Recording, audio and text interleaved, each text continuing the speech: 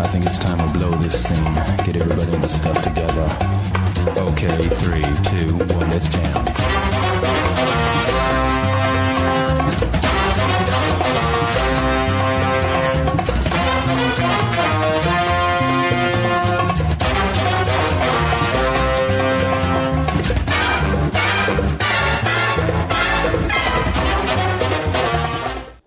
Welcome to Canceled.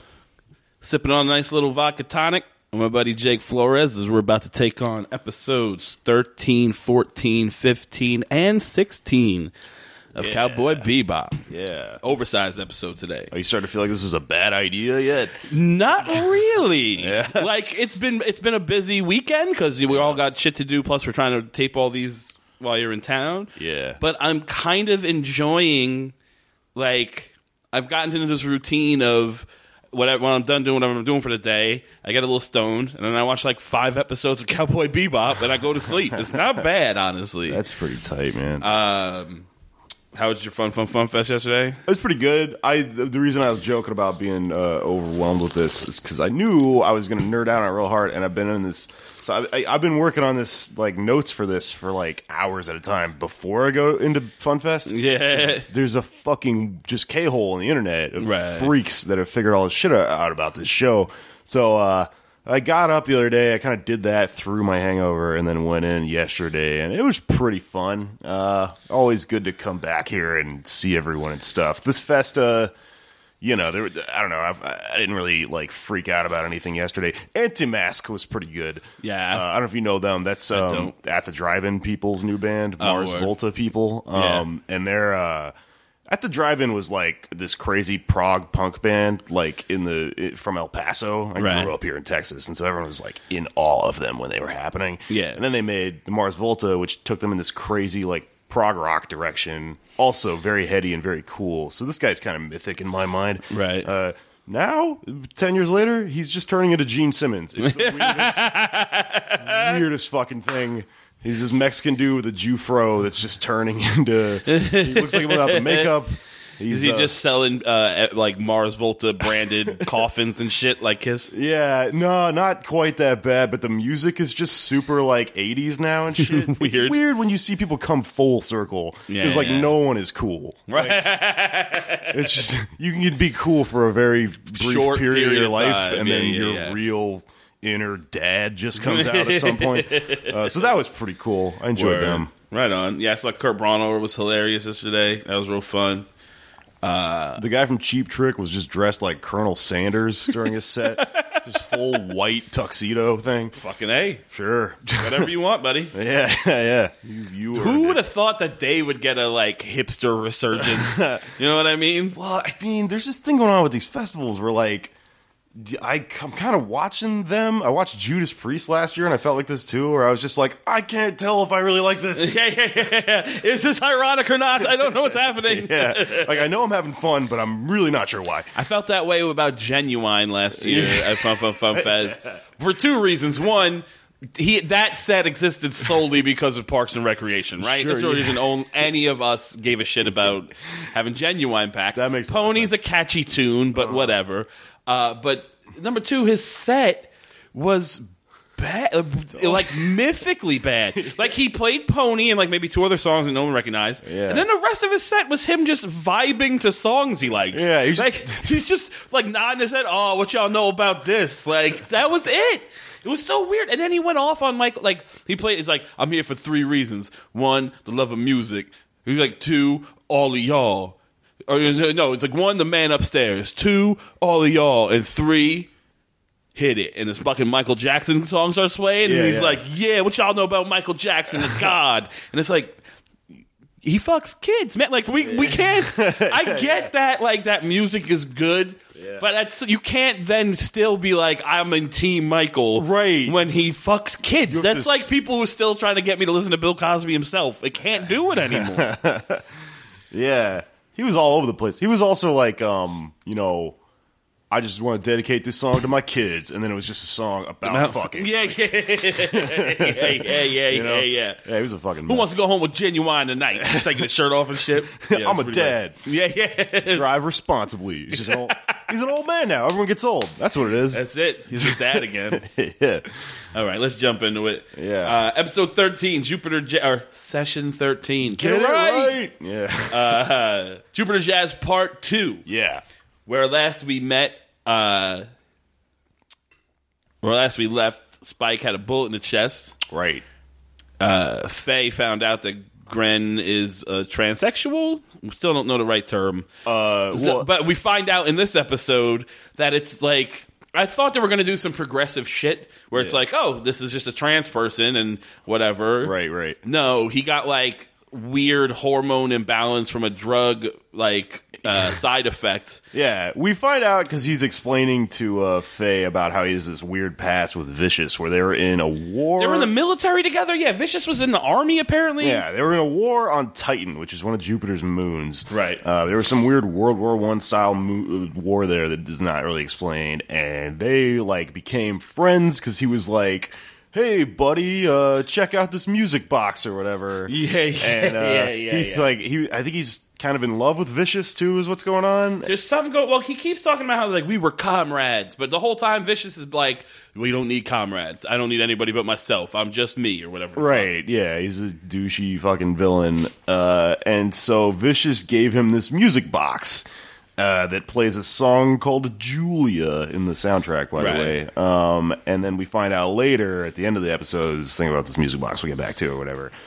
There's a scene where this is a good like Western thing where like he thinks Vicious is throwing a knife at him to kill him, but it's the scorpion next to his head. Yeah. That's pretty classic Western for sure. Tropey shit. And then basically what happened was when Gren came back, when they both came back from the war, Gren gets accused of being a spy, and he's accused because this music box that he had has a solar transmitter in it that's like communicating shit to the enemy. Right. And so he's saying that Vicious set him up. He thinks Vicious set him up, but he's not sure, and that's why he's here on Jupiter to like find Vicious and figure out his whole fucking thing. And ask him what happened. Yeah. Here's the thing that happens. I'm growing increasingly tired of Faye. as like a person, not even as a character, because like as a character she's introducing conflict and things. I get why she exists, but like I just don't like her. Really? Because she's a fucking crazy bitch.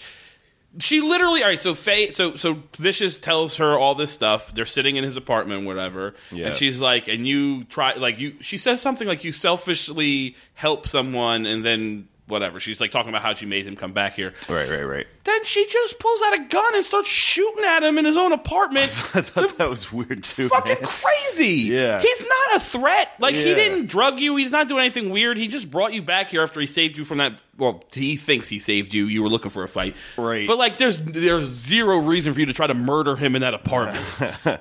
Well, she doesn't hit them. They're movie bullets. They go off in every which direction. Yeah, but she tried. Yeah. No, it's super weird. I think that struck me as weird, too, but it's also part of, like, maybe... There's this thing in this show where, like, sometimes we understand more than the characters do in the moment, and they're caught up in this big, fucking confusing, crazy plot twist thing involving this guy, Gren, because he starts off as, like...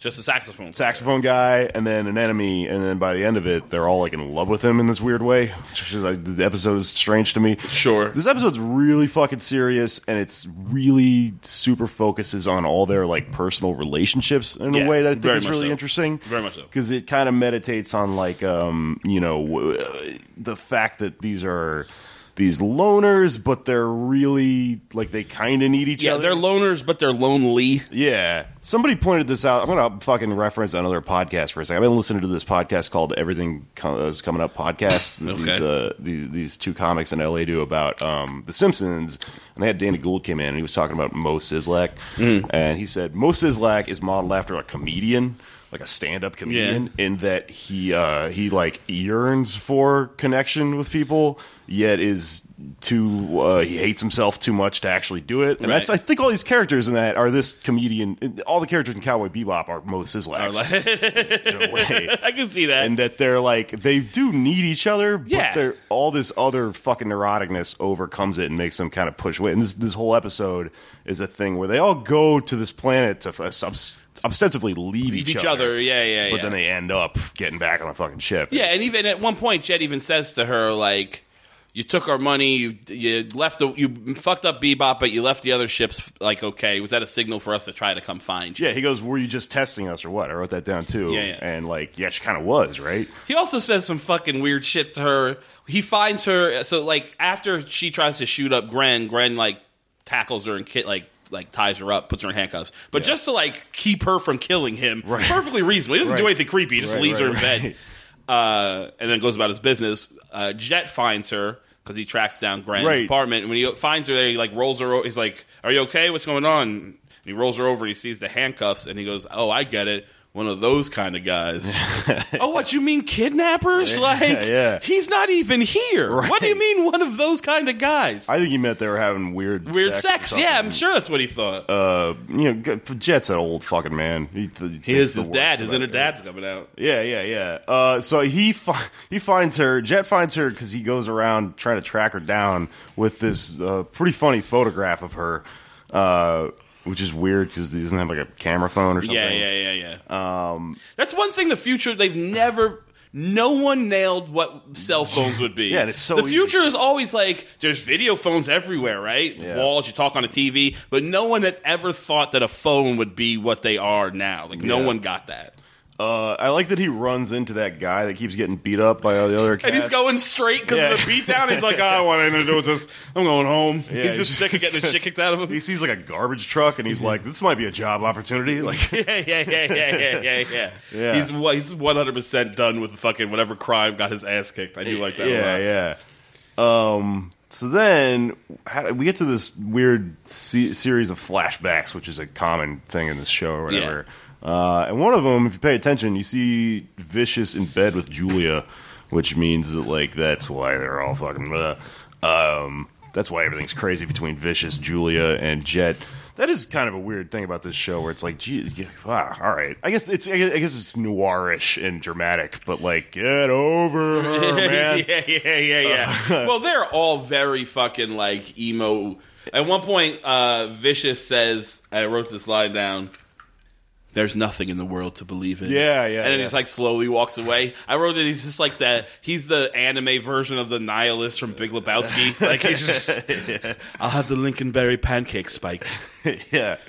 We also see this surgery that we keep harking back to, flashing back to, where Jet is on this fucking medical table. And I think there's a flash where I kind of got this. I think that something happened to his eyeball. And that's why he has two different colored eyes, which is going to come up in a lot of these episodes. They keep saying that? I can't see it. I think at one point they say flat out, they're like, "Oh, that's why you have two different color eyes," and they close up on his eyeballs. They're the exact same color eyeballs. I think it's like one of them's like brown and one of them's red or something. I don't know. It's fucking. I could not. If they're different, it's imperceptible. Like, I could not tell the difference between their colors. I think it's supposed to be that the doctors were trying to get it exact and they were off a little bit or something. Yeah. It's a little subtle thing. But I kind of had the same thought where I was like, they're both not a real color to begin with, and there's just weird fucking anime red-brown thing. Well, I know what you mean. So Spike wakes up, and he's got a bird just sitting on his chest. And he realizes that he's been tranquilized. That's a big reveal. He didn't actually get shot. He got shot with a tranq gun because they're kind of making fun of him. Yeah. Because they're all dramatic fucking nincompoops, you know? Right. Let's see. What happens right after that? So he goes... Spike wakes up. He's like, I've just been... Oh, it's a tranquilizer gun. He still wants them. Grin has escaped because he knew it was a bomb, right? Because Grin shows up to Vicious to make the drug deal exchange, pretending to be a woman. He's like kind of in costume. Oh yeah, and we actually didn't get to that. The reason he has tits is because when he got thrown in jail, they tested they gave a bunch of medicine and he fucking had a side effect that gave him tits. Yeah. So he shows up to the drug deal, or whatever the fuck. Yeah, he shows up to the drug deal dressed as a woman, and Vicious doesn't recognize him because he doesn't know he has boobs now and is a fucking woman or whatever. And Gren is setting up this drug deal not because he actually wants the deal to go down; it's because he wants to confront Vicious or whatever. Yeah. So Vicious was going to fuck him. Because he says, like, here's the Jupiter Opal or whatever is in this case. Is how he's supposed to be being paid for the drug deal. Yeah. But Gren figures out immediately there's a bomb in it, and bomb goes off. they get away. Yeah, he kicks the bomb back at them. Yeah. And then it turns into this whole thing where they get into like a dogfight. And I didn't catch this until I went over like some of these weird notes about it. But they get so Vicious tries to escape in his jet. Spike shows up, starts shooting at him, and Vicious's plane kind of half blows up because Gren had thrown the music box into Vicious's pocket. Yeah, that keeps happening in this fucking show. A lot of that going on. And it causes the plane to blow up for some reason. I can't follow some of this shit. Some of it, there's a couple episodes in here that we'll be talking about where I'm like, all right, I'm liking it, but you're losing me a little bit because I'm like not losing me like from liking the show, but it's like I'm having a hard time following some of the more. It's like the technical mumbo jumbo when they try to explain some science shit to explain their plot, and I'm like, what? Okay, yeah, no, this is why I kind of watch the show like just not even trying sometimes, just looking for other shit, but it is interesting. It's all in there. It's just like Well, who would watch anime with a microscope like this? You know? You apparently, yeah. There's this fight. There's this sort of dog fight. Gren's jet crashes. Vicious gets away yet again. Spike lands to check on Gren, and here's what I don't understand: has he even met Gren before? Who, Spike? Spike. Oh, no, he hasn't. So he is really broken up over this guy.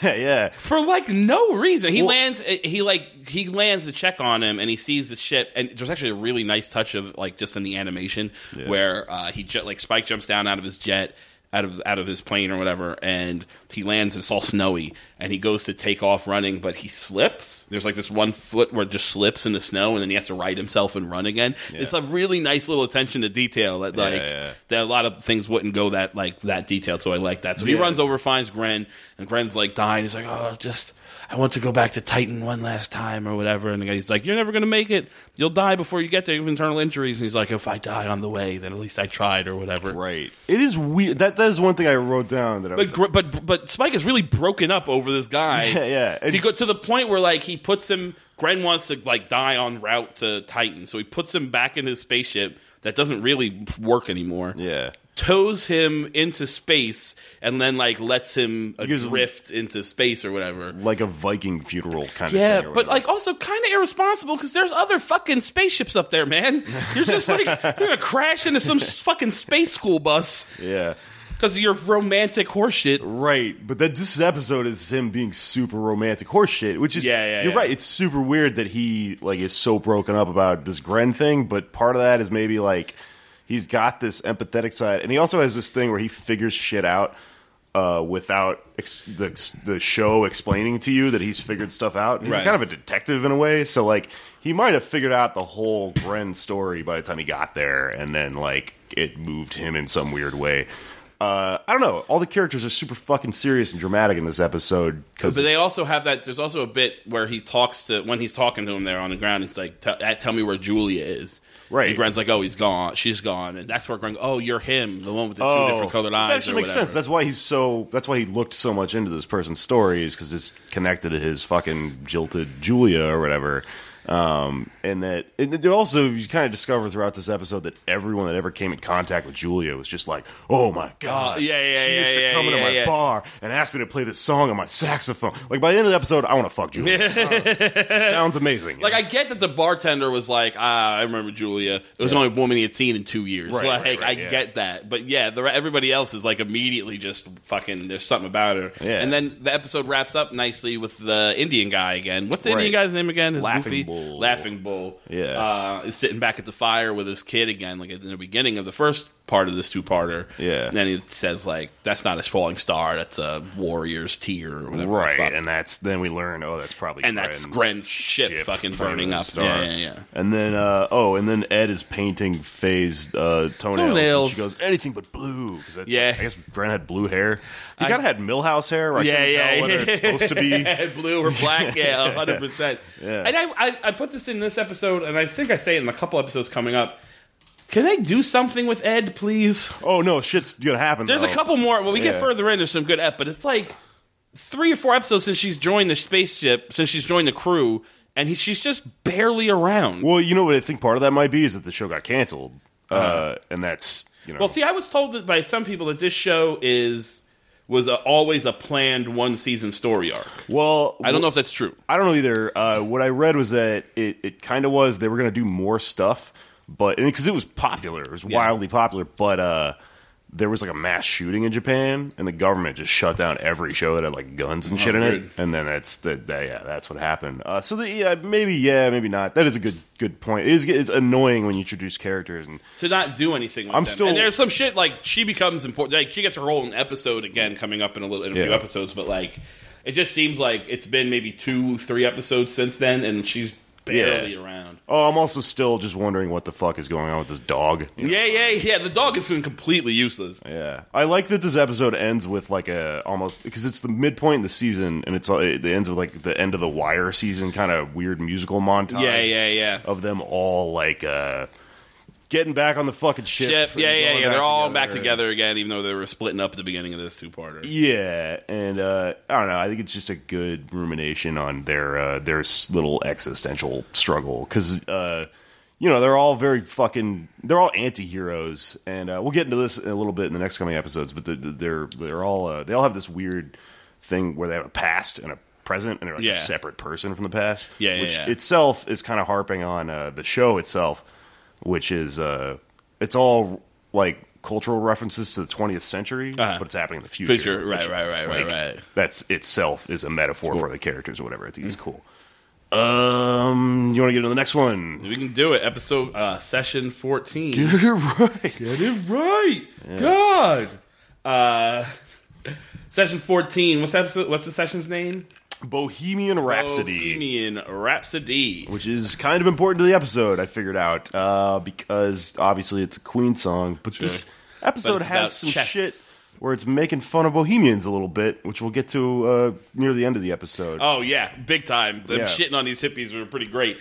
There's a completely dumb thing, like Spike's Dwayne Wayne glasses. I'm liking a lot for he looks ridiculous. Yeah. But again, another example of just what self-involved idiots they are to never fucking so they're all, it opens with them each bringing in a bunch of bounties, right? Yeah. But turns out they don't get any money for them because the bounty's only on the kingpin of this crime ring, and they're bringing in the little guys. Yeah. And Ed's like, well, why don't you all pull, you must have found a clue, right, somewhere. And they all go, oh, right, a clue. And they all pull out identical white chess pieces. You didn't think for 1 second to bring the only clue that never fucking crossed your mind. Everyone was like, oh, I can't believe again with me and my bad luck. Fucking, you got one clue. And there's a bunch of that in this episode that just annoys me. At one point, so they have these chess pieces, right? And it turns out that the chess piece is you can play online chess, essentially. You put it on a chessboard, and it connects you to some server, and you can play online chess. So it turns out throughout, they find out that the main bad guy, someone is hacking in, all these people are hacking into the gates, the toll booth on the hypergates, and stealing all this money. Yeah. And it turns out that somebody has sold the plans on how to hack into this on the internet. It's want to be a criminal? Buy this manual, and we'll teach you how to do this crime. You'll make $1 billion. Another example of them not fucking paying attention, just kind of being bad at their job. They all decide, we should pool whatever we learned. And they've all learned a little bit of something. Right. Not a whole lot. I learned from this company, I learned whatever. Faye learned that there's a manual that someone's selling that's teaching them how to do this. She got a copy of the fucking manual, and she's literally like, oh, right, the manual. Yeah. Jesus. Well, that's a good point about how they kind of need to work together. Right. Because they're so fucking weird individually that, you wouldn't just think to do that. You need somebody else to have a counterpoint to that. I think it's really funny that you get so angry at the fucking... It drives me crazy. Shit like that drives me crazy because it's that is such... I get that that's an intentional decision by the writers to make these characters like that, but it just makes me angry at those characters. Well, that's I think that's one of the good things about the show is that it's full of flawed characters. Yeah, for sure. It's not all the best detectives. When you get angry at a character in a TV show, a lot of times people go, I hate this TV show. And actually, this is a really good show. Yeah, it's able to draw this out. It's causing me to emote, yeah, for sure. King Joffrey is the best character on Game of Thrones. Yeah. Because he's the one that makes you actually yell at your emotionally TV angry, yeah, for sure. So that's going on here. But also the plot, like, yeah, why would they not all think that? It's because they're bending the reality of the show a little bit to make a gag, essentially, where they all pull the chess pieces out at once. So Ed starts playing chess with somebody online, right? Right. And then we just keep having these weird cuts to an old person's hand moving a chess piece, and there's like this screeching noise, which is eventually revealed to be a bird, but I thought was a monkey the whole time, and I really thought that it was going to be the monkeys from the fucking Space Rat episode, the monkey people. Right. I thought that dude was going to be back and masterminding some shit, because it was about the hypergates, right? The last thing we saw them was like getting trapped in the hypergates or whatever. Yeah. So I really thought this was going to be a callback, and it was going to be like this family of angry monkey people. It was not that. That know how to play chess. Yeah, well, they were humans to begin with. Yeah, that's true. Yeah. So yeah, I like that Ed kind of becomes part of the story here, for sure, and that her weird, fucking neurotic, autistic shit kind of becomes part of the plot and an asset to the crew in that sense. Also, when it goes to commercial, I actually did pause and read the text. I read some of it too, and it's something about like I'll read it right now. Yeah, please do. In 2071, in the universe, the bounty hunters who are gathering in Spaceship Bebop will play freely without fear of risky things. They must create new dreams and films by breaking traditional styles. The work, which becomes a new genre in itself, will be called Cowboy Bebop or whatever, which is like some weird mission statement for the show. Yeah. It's like it's like a manifesto for what Cowboy Bebop's supposed to be. Yeah, and they throw into the background. There's a lot of shit in the show that they throw into the background, like in order for you to fucking reach in and go back grab and or whatever. So I thought that was kind of cool because that's absolutely what's going on here. They want to make a new genre of thing, which is like a mixture of all the genres. It's like girl talk almost. You know? So Jet finds out that the hyperspace company that's hired them to find that's put the bounty on this guy's head, it's somebody they have beef with, this guy named Chess Master Hex. Yeah. And here's another moment of me being annoyed at these fucking characters. So Ed's been playing chess with someone via one of these chess pieces that you took off a bad guy for 2 days or whatever. Yeah. Nobody and they then find out, oh, it's Chess Master Hex who's behind all this. Never once think to ask fucking Ed, maybe it's something to do with this chess guy you're playing with. It doesn't come up. Yeah, they're dumb. They're dumb people. Yeah, you're totally right. I like that when Faye comes up to talk to Ed about it, she just hisses. She goes, yeah. She doesn't like. She tries to take the chess piece away so she can talk, and she's like hisses at her like an animal. Yeah, it's pretty great. But they chase Chessmaster Hex down to this weird libertarian Bitcoin space station. It's not even a space station. It's like an old wrecked ship that these fucking hippies are living on. Yeah, it's a space junkyard. Yeah. And we got a few things in here. We get floating cat. Floating cat and floating. There's like a few floating animals. We get floating dog wiggling its feet. Yeah. Cute. And then floating hobos. Lots of floating hobos. Including our three old guys. Right. And remember, I was saying, they travel around. Yeah. They get everywhere. They're in this and weird... more so now. Like I feel like it's increasing that they're in more and more episodes. Yeah. Their names are... I gotta find it. It's like Antonio Carlos Jobim. Or there are three names. Yeah. Antonio Carlos Jobim is the name of a Brazilian bossa nova composer. Weird. Yeah. Well, that makes sense with the jazz and the bebop and the whatnot, right? Yeah. And I guess we come to them in like to Tijuana for the first place or whatever. So they're in there, and then there's all these people living in this, and this is the real easy to miss part of this episode of kind of what it's about. It's kind of about the space station. Yeah. Because there's all these freaky fucking crusties living. Yeah. They're all smoking weed. Yeah. And there's one of them that says, what does he say? He says, peace to the whole galaxy and to my bank account. Yeah. Like, clearly they're making fun of this concept, even though the characters in the show are somewhat bohemians. Yeah. They're, like, not to this extent, kind of. Right. So, yeah, they go in there, and then they run into this guy who looks... a lot like the replicant from Blade Runner. Yes, very much so. I think that's probably what they were doing with him or whatever. And he's like been hunting down this Chessmaster Hex guy, and he figures that out or whatever. Because that guy apparently stole a bunch of money from him. Yeah. In the hack or whatever. But it turns out Chessmaster Hex is like just completely senile. The only thing he knows how to do is play chess. He doesn't remember any of this stuff.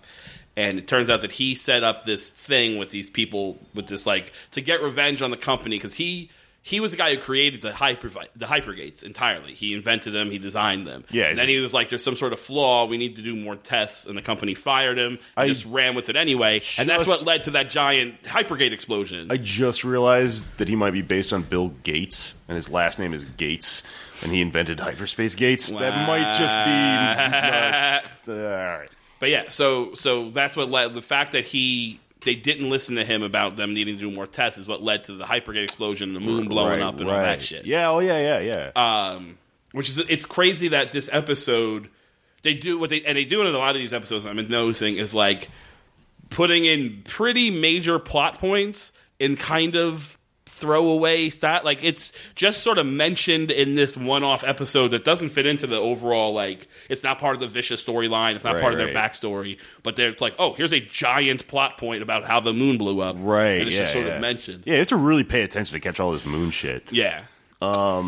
So and then the guy looks like the replicant goes fucking crazy. Like literally just snaps and just starts firing his gun everywhere and laughing like a lunatic. He gets really angry because he realizes that Hex is senile. Yeah, so he's never going to get his money back. It's over. Yeah, and you also can't really get revenge on someone that's senile. Right, because he doesn't know. Morality isn't there at all. Yeah.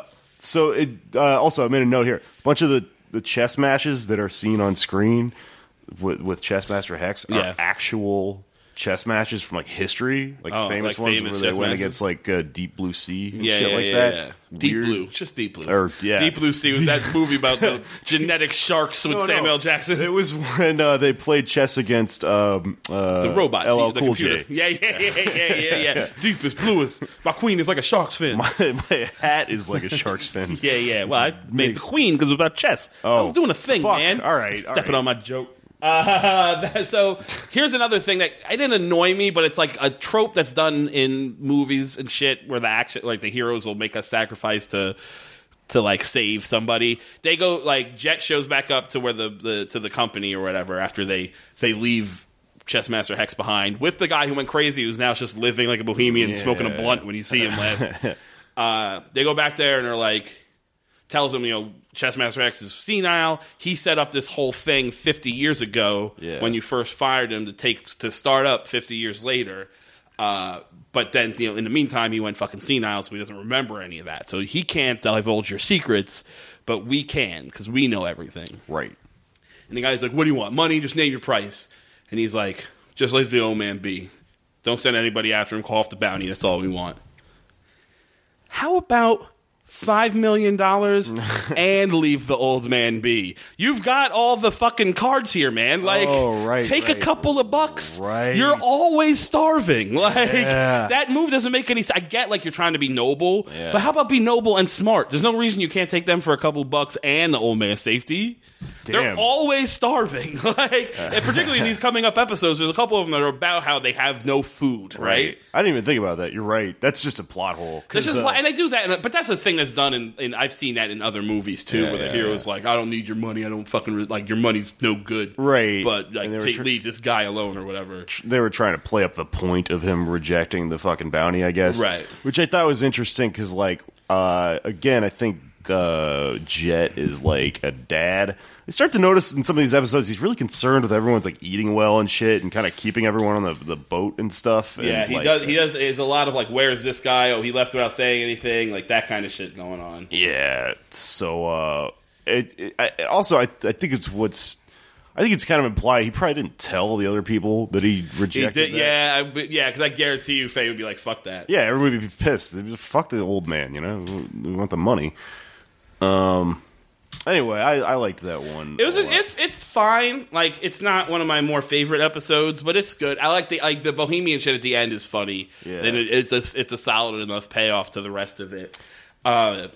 It was, to me, it was one of the episodes. It was one of the real fast like jazz drum bebop episodes. Yeah.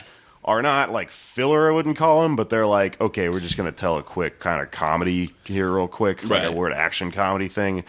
And there's mostly 50% of the show is that, and then it swings back to drama on the other end. And I kind of like the dramas a little bit more, but they wouldn't be good without the weird. Well, yeah, you need those tonal shifts. You need to have a little bit of everything. Yeah.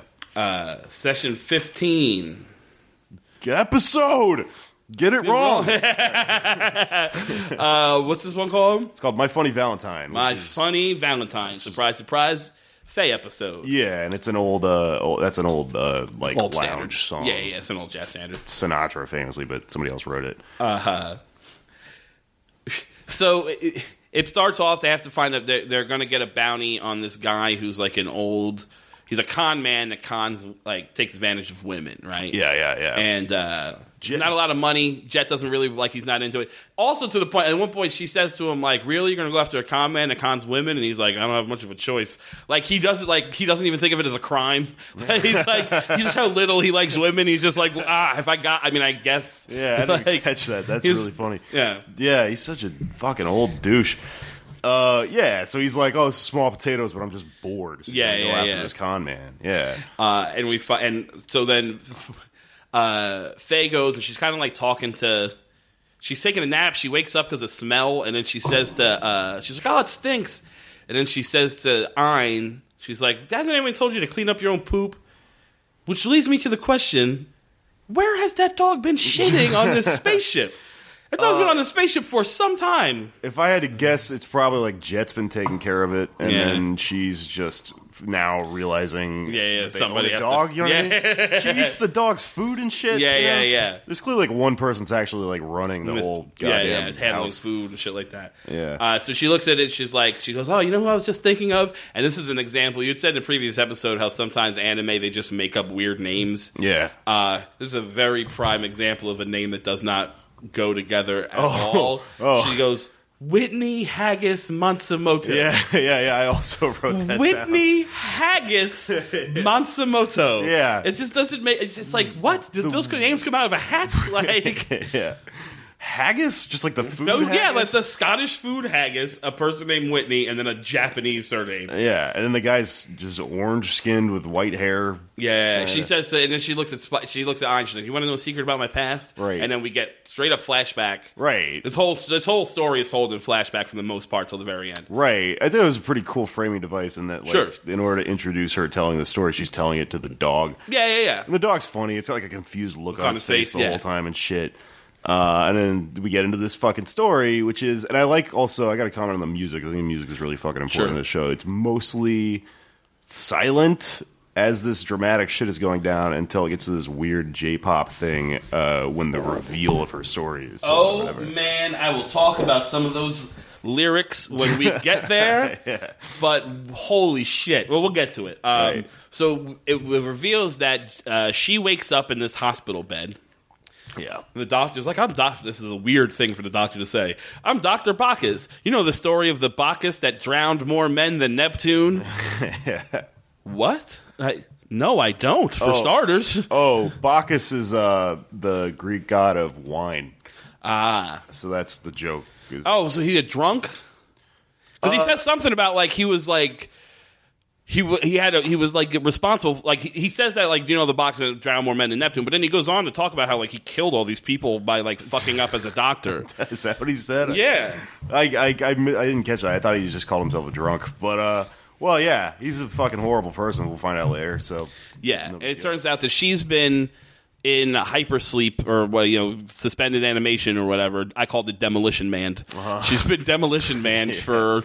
They don't really say how that. Maybe they do. It's 50 years, something. It's 60 years. Yeah, she mentions at one point. It's 60 years. And now she's woken, and she had some sort of accident. They Demolition Man her till the time where medicine can save her. Demolition Man her but it's very much that because she's just in a giant block of ice that is then thawed out. It's very Demolition Man. Right. Yeah. She's thawed out at a point where medicine can save her. She wakes up with no memory. She has no idea who she is, where she is. She has no memory of being frozen. And then the doctor's like, well, you owe us 300 million wulon. Yeah. Pay up or you can't leave.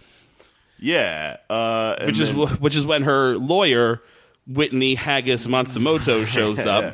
This is another one of those things where the show is like it kind of lets you in on the thing before the characters, so you get to watch them like not figure it out. What it is. Yeah. So her lawyer is this dude Whitney Haggis Matsumoto, who if you remember, he's a con man, but in the story he's a lawyer. They haven't announced him as the con man yet. They didn't say his name yet. Oh, she just says it when she's walking around. She's like, you know what I've been thinking about recently? Yeah. Whitney Haggis Matsumoto, and then she goes to the story. So we don't know at this point that he's the con man until the reveal, which is very obvious. But she says it when she's looking at an eye, and she's like, you got the same eyebrows? Yeah. Weird eyebrows. But she wakes up and she doesn't believe right away that she's in the future. She's like, the future? Who believes that kind of shit, right? Yeah. And then he goes around the room pointing things out to like, she's like, he's like, this is a TV, it's a washing machine. And like it opens up and clothes fall out. Right. And this is the dumbest one by far. It's such a stupid future thing that just doesn't need to exist. She's like, there's a thing that looks like a tea kettle. And it's like, this is in a hot pot. And he opens it up. Like on the front, like the front half of it flips up, and he's like, "It's a face washer. That's not a thing." And like it's a thing you're just supposed to put your face in, and it washes it for you. Like you can just wash your face. It's got eye holes. Yeah. That fucking bummed me out. So I'm like, you're better than that show. Like this show is better than that. Yeah. And then the other one was like, this isn't a cell phone. It's a thermometer or whatever. Yeah, it's like a weird advanced thermometer that reads your everything or whatever. And then, so what happens after this is that we get a little montage to this J-pop song of her, and I really like the scene, actually. Well, it's part of it. So she escapes. She climbs out a window and takes off running to get away from the hospital. She's like, I don't have 300 million wulon. There's no way I'm going to ever come up with that money. She's just on the run. Yeah. The lawyer is chasing after her, but like you get the feeling that he's like trying to help. He's like, don't run away. Like that's not going to do anything. We'll work this out. And she's his lawyer, but he's not really doing anything for her. He's just like, we'll get you on a payment plan. That's it. Like that's all he has to offer. I thought the lawyer was going to be like, they fucked up freezing you. You have no memory of any of this. We can counter sue and maybe get some of this money knocked off. No, he's just like, we'll get you on a payment plan. Don't worry about it. That's what they do in real life too, man. Yeah. There's no fucking way out of that shit. I think that's why I like Faye so much, because I also have a lot of debt, and I get that it makes you like insane. it's we're going to discover more about her fucking past, but she kind of was like an innocent person before all this shit happened. Right. And I like that she became a con woman after having been like fucked with by a con man. Like, it's a good origin story, you know? Like she like took it and fucking. So the lawyer tells her this, and then they go on this like, this is where the montage kicks in, where they like, he takes her to dinner because she's all hungry. Right. They have like this nice time. He's like showing her the future, and the first lyric of this song is the most emo anime shit I have ever heard in my life. The line is, sometimes I think, oh yes, I'd move to where all the shooting stars are from. Whoa, it's not done. Hold on, I'll start over. Okay, go ahead. You need to get this all in one fucking moment. Go ahead. Sometimes I think, oh yes, I'd move to where all the shooting stars are from with all of our wishes. That's the line, and then like the rest of it is worse. I couldn't even write down any more of it. Yeah. It's like but like in that way that is clearly translated from another language, because like it rhymes in that language, but it doesn't rhyme in this. So it's just this weird soliloquy of fucking horseshit. Yeah. Japanese shit is also corny as fuck, though. Like that probably wasn't great to begin with. No, I'm sure it's exactly those words in another language. It just happens to rhyme in that language. Yeah. And as soon as this is going on, I'm like, okay, what kind of terrible shit is going to happen here? Because like she's having way too much fun.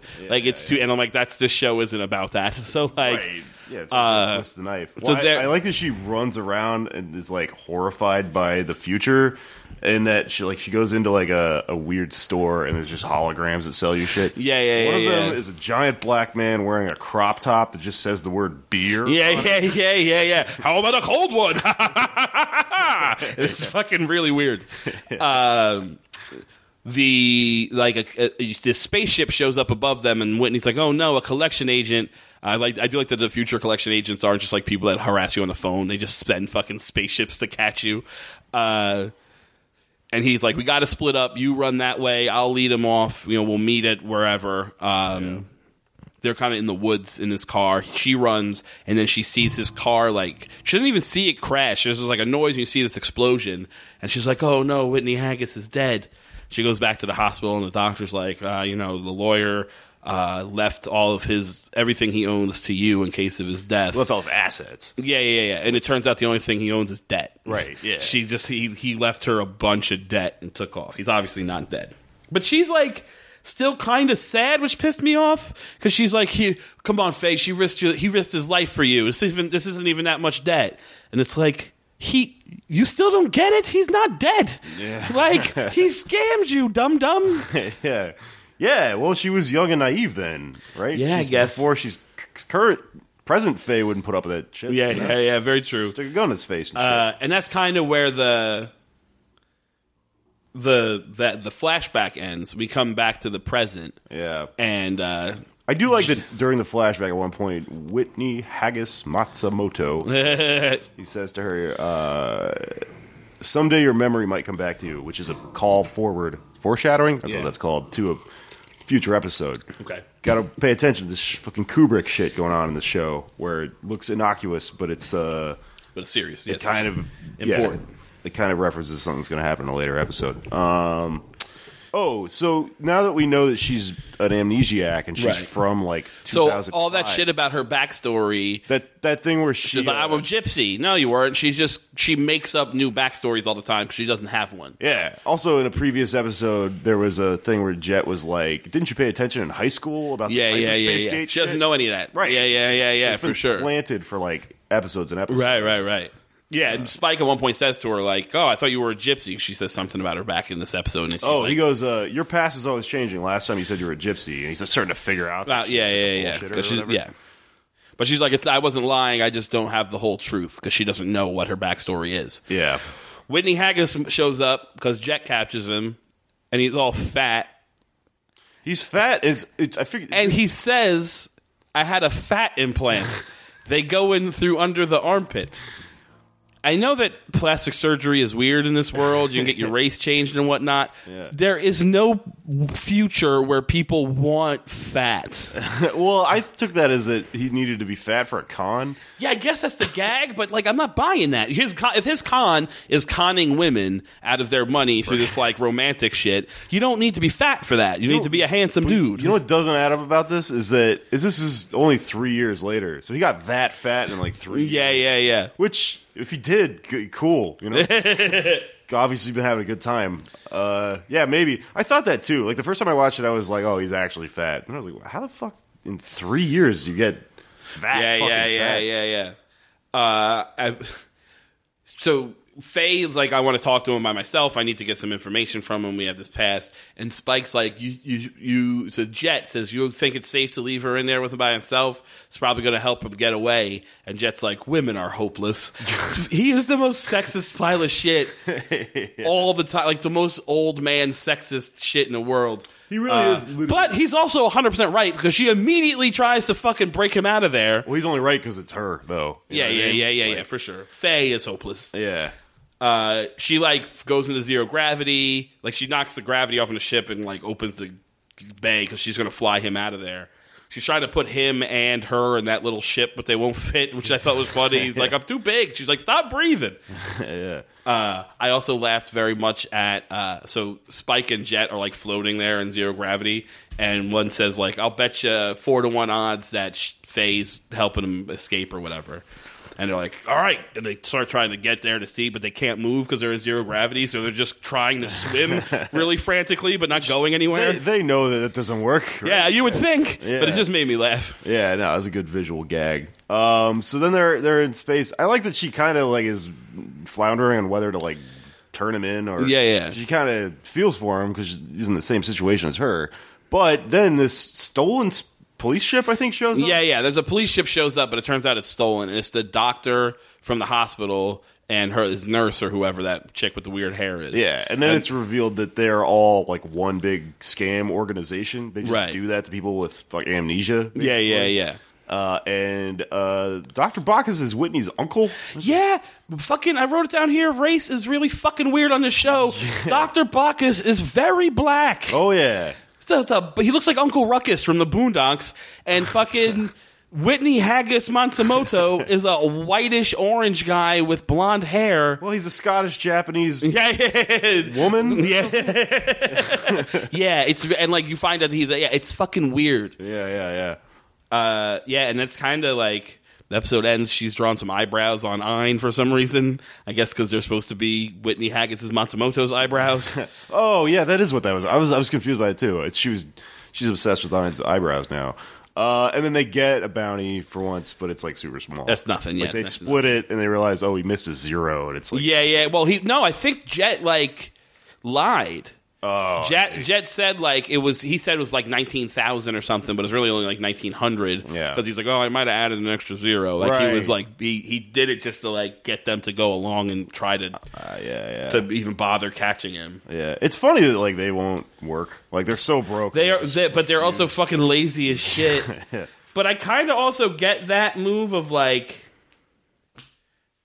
when you're that broke and you're that hungry, you're also that tired all the time, so you don't want to fucking do anything. Yeah, dude. It's a vicious cycle. Well, I've been watching the show while coming back to Austin and like kind of reliving living here in my mind, and I was a bebop person. Yeah. Oh, like I wasn't. No, it's the same thing. I totally get when you're so broke. It's like, why go make $40? Yeah, for sure. Yeah. Session 16, Black Dog Serenade. Which I picked up. That's probably not right, but is this a Con Air episode? This is absolutely a Con Air episode. It's hilarious. My favorite thing about this episode is that clearly the people that made this show have a firm grasp of film pop and culture. Western culture, for sure. down to not even pop culture, like culture. Like, yeah. You know, they hold on the same level The Godfather, Dizzy Gillespie, Yeah. and fucking Nicolas Cage. Yeah. They, for some reason, think that Con Air is a perfect thing to reference in this whole fucking thing. But it's absolutely, it's like openly stated, it's a fucking Con Air Yeah, reference. the episode is like, there's this prisoner transport that the prisoners take over, and they're going to use the ship to escape or whatever. This weird, though, because in the beginning, like, there's this fucking crazy slaughter, which is pretty awesome. Yeah. Of the convicts have killed all the guards and shit. And it's just like bodies everywhere. And then the one guy's like, look what I found. You want to sip Dom Perignon? Why is there Dom Perignon on this prisoner transport? I think they stole it from the cops. I guess, but why do the cops have it? Like, it just doesn't make sense. But whatever. But this like, he looks kind of black, but he's supposed to be Japanese. He's just dark. His name's Uda. Oh, his black. Name's like Udi something or other. His name's Uda. He's a black Japanese dude. Oh, okay. He's like an assassin. He just looks a little. He's got Jackie Child's face. Yeah. Yeah, he does. He's a really specific looking dude. He absolutely. That's a good reference. Thank you. Oh, Jesus, that made me laugh. So yeah, he's this hardcore motherfucker. He's black, but he's a weird looking. But he's got like straight hair, like a Japanese hair. He you don't know what he is yet initially, right? But he like the guy says, "Hey, you want this Dom Perignon?" And he looks at it and just like stares the guy in the face and then just pours it on the fucking crowd. Yeah. I was like, "Damn, all right." That's a fucking baller move, and he's an intense, dramatic dude. So that totally for makes sure. Sense. Couple things just getting into this. All the prisoners have barcode tattoos. Yeah, the con guy, Whitney Haggis, whoever had one. You're figuring out retroactively who he'd been to prison at some point because he showed Faye the future. He was like, "Look, we all have these." Yeah, he said she sees a tattoo and he's like, she's like, "What's that?" And he says, "Oh, it's an identification. So in case you get lost or you forget who you are, like you did, then people will have your information or whatever." But it's not. It's not that. It's prison. Yeah. Which is a nice touch. Making fun of this fucking woman he found. The other thing is, we haven't talked about this much, but at the end of every episode, there's a preview for the coming attractions for the next episode, and they're pretty good. They're like weird. Yeah. There's always like one character doing the voiceover and just sort of saying like very little about the plot. It's always just some sort of esoteric shit about a theme. Yeah, and like they start off kind of normal, and then they do a good job of being a TV show. And at once it's established what they are, they start to get meta about it and make fun of it. And I really liked this one because it's just Jet going. He's like, "Listen, this next episode's pretty heavy. It's about some old man shit. If your kids, you probably shouldn't let your kids watch this. And you know what? Women probably shouldn't watch this either." He's like, "You know what? You young guys, too, probably shouldn't. It's only for old men. That's awesome. Yeah, I thought it was really funny. Which is nice because this is a Jet backstory episode. Yeah. We find out about the arm finally, which we'll get to. Right, yes. We finally get an explanation of his arm and why he's actually a tragic person. It's not just because he got dumped. Yeah, that helps. That does make me like Jet a little bit more. I get it that if we go back, there's a moment where fucking like he's smoking this cigarette and it's like just burning down to his fingers, and Faye's like, "What? Don't you feel that?"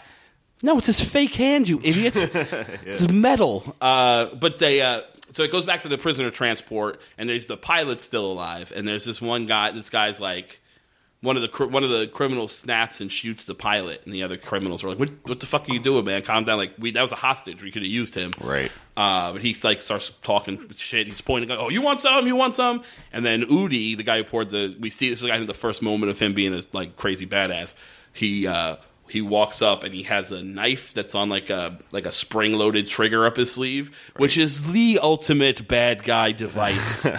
Anytime you have a thing that shoots out of your sleeve into your hand as a weapon, pretty cool. Yeah, oh yeah, I want there's a lot of ones where it's guns or whatever, but like the knife is cool. But he does that and like slits the dude's throat in like 2 seconds. Yeah. I'm like, oh, this guy's a fucking badass. It turns out that because Jet's on the planet, he meets this like an old friend of his who looks exactly like Harvey Keitel, by the way.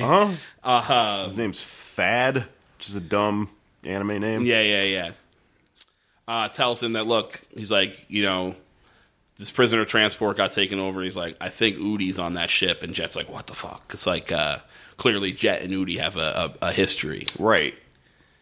And the history is that Jet was chasing Udi with his partner Fad, and seeing Jet in a fucking suit with a fedora is very funny to me. Yeah. Because he's from a million years ago. Apparently. Yeah. But he's chasing him. They split up, and when he gets there, he runs up to Udi. He's like, "Oh, Udi, you're under arrest." And then all these lights come on. He's like, "Oh, it's a setup." That's when he gets shot and his arm blown off. Right. Yeah. And that's where there's a reveal later, but that's where we stand in this episode. So that's why he wants to get Udi, and he's willing to fucking go to the ends of the earth to find Udi. Yeah. So there's a few things I want to talk about here. One of them is that, again, we got this thing where we get this character who fucking can't let something go and has this past, right? And I forgot to mention this when we were talking about the Toys in the Attic episode where he left that food in the fridge and came back to haunt them. That's a big metaphor for that. Yeah. Actually, for leaving shit and not taking care of shit when it's taken care of. Because that's what everyone here has baggage from past lives or whatever, and that's totally what that is. Other thing is, Jet has a song, like a theme song that plays throughout every Jet episode. Yeah. Just from the Venus episode, but then it went into his weird emo episode, and it's really good. It's called The Singing Sea or whatever. The other thing I figured out about him, and this doesn't even play into this episode, but I just had to jam it in somewhere. He has that ship that has a fucking harpoon on it. Yeah. That grabs into shit and drags him with it. This blew my mind when I fucking figured it out. That's because have you ever read The Old Man and the Sea? Fucking Jesus. That's what that is, dude. Yeah. Yeah, because he's an old man. Yeah. That's crazy. He's always dragging this thing, like his past behind him. Yeah, and he won't fucking let go and stop trying to chase something, even though the chase itself is destroying his fucking life. Yeah. Fucking bananas. The show is ruining my life. Yeah. So they go to the cops show up to the prisoner transport. The prisoners take them all out. They've got all these bazookas and shit. They eventually make their way to the Jet and Harvey Keitel make their way to the prisoner transport. I don't believe Spike doesn't go with them, right? It's just the two of them. Spike's just hanging out on the boat. And he asks Edward, what's going on, and she just goes, "Oh, Jet's never coming back." Yeah, that's 100% right. Because he walks in. Jet asks Ed to water his bonsai trees while he's gone or whatever. Yeah. In case I don't come back, water my bonsai trees. And Ed's just in there with a hose, just fucking spraying the room down like a lunatic. And Mike's like, "What are you doing?" He's like, "Oh, Jet's never coming back. Don't worry about it." That's also like a thing about Jet's personality being this like nurturing person, is that he has these weird bonsai trees. Yeah, he's an old man taking care of something. Yeah. But, he clearly, needs them, It's kind of interesting. There's a moment where Jet says about Udi that he's a man that doesn't belong in this time. He's like from a different era. Yeah. And you kind of get that where he's talking on the computer at one point to like clearly his bosses in the European crime syndicate, right? And they're severing ties with him because they're like you've gone too far this time because he just killed like another 90 cops. Dude, when he slashes that guy's neck and the blood is floating in like zero gravity, it's intense shit for sure. But he's just killed like 90 more cops. He's just killing fucking everybody, and the crime syndicate's like you're from a new, like he's like you've gone too far this time, and he's like I have information, and he's like that doesn't matter anymore. It's like when you went to jail, since you've been in jail, 'cause he's been in jail for like 20 years. It's like stuff's changed. Like none of that matters anymore. It's like the world has passed you by. So he's on the ship with Jet and fucking Harvey Keitel. So Harvey Keitel, it's like exact same thing of the previous time, right? Where he's like, all right, I'll go around back, you go this way, we'll split up and we'll get him. It's the exact same thing that happened the first time. Jet runs into to Udi. They have a pretty good fight. At one point, I thought there's a moment where Jet's down on the ground and Udi's just laughs at him and shoots him, and you're like, oh fuck, he's dead. But he got his fake arm up in time. Right, he blocks the bullet with his fake arm, which is pretty cool. Although action shit. He can then continue to use that fake arm perfectly fine. Like it did no damage to it. I'm like, at least have the arm not work anymore. But at which point, all of a sudden, boom, Udi's head blows off. Or he gets shot in the head, he drops his blood pouring out because Fad has shot him. But Fad, before he reveals the fact that, it was Fad that blew your fucking arm off, Jet, not me. He's the one who pulled the trigger. He set you up the whole time. He was like a sniper up in the roof because he's been working with the syndicates, and Jet wouldn't play ball. Paid by them. Yeah, Jet wouldn't play ball. And so then Fad raises his gun at him to shoot him. We're kind of going a little out of order because there's a moment prior. Oh, go ahead. Right before where he's going to shoot, right before he shoots Udi saving Jet. Yeah. Where you see him take his revolver out because there's a whole thing in the beginning about like, you still carry that old revolver or whatever, that old gun. You see him take his revolver out, dump out all these empty shells, put in one bullet, and close it. And I'm watching it, and I'm like, is he just going to kill himself? Like, why would he just do one bullet? He shoots Udi, and then he draws down on Spike, or on Jet, and like makes Jet thinks he's going to shoot him. So Jet then dies, grabs his gun, and kills Fad. Yeah. But that's when Jet realizes he was pointing an empty gun at me. He didn't have any bullets left. Like, and that was Fad like atoning for the sins of the past. Letting him kill it. He was like he was committing suicide by letting him kill him to get over the whole thing. Which is cool because it was like this whole thing, the whole conflict between them was like, you never played by the fucking rules, you know? Yeah. And the guy who's saying you got to play by the fucking rules is the guy who's corrupt. Because the rules are the real world rules as opposed to these code of ethics rules that you live by. Yeah. You got to play the Game of Thrones. Yeah, exactly. Yeah.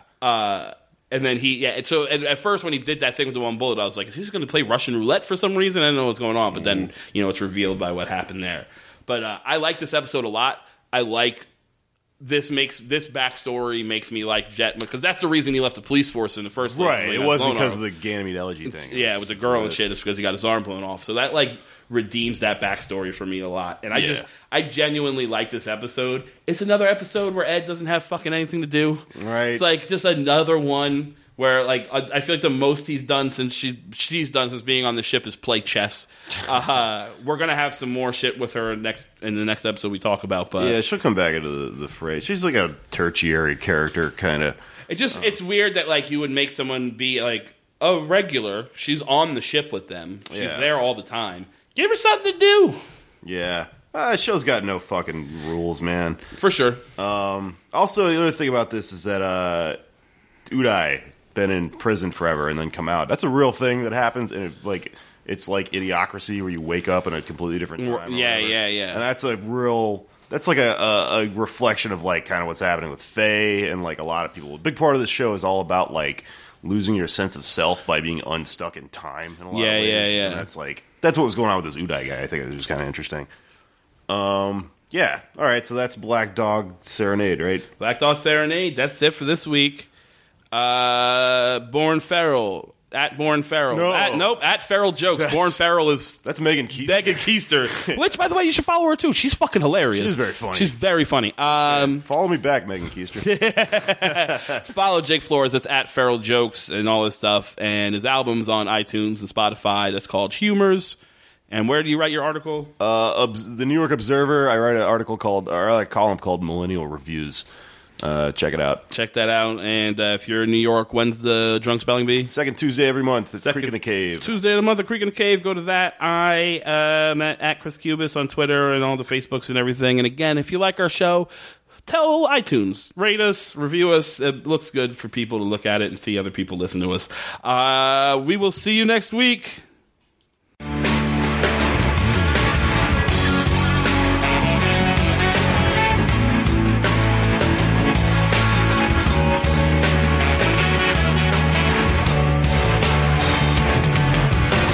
愛してたと嘆くにはあまりにも時は過ぎてしまった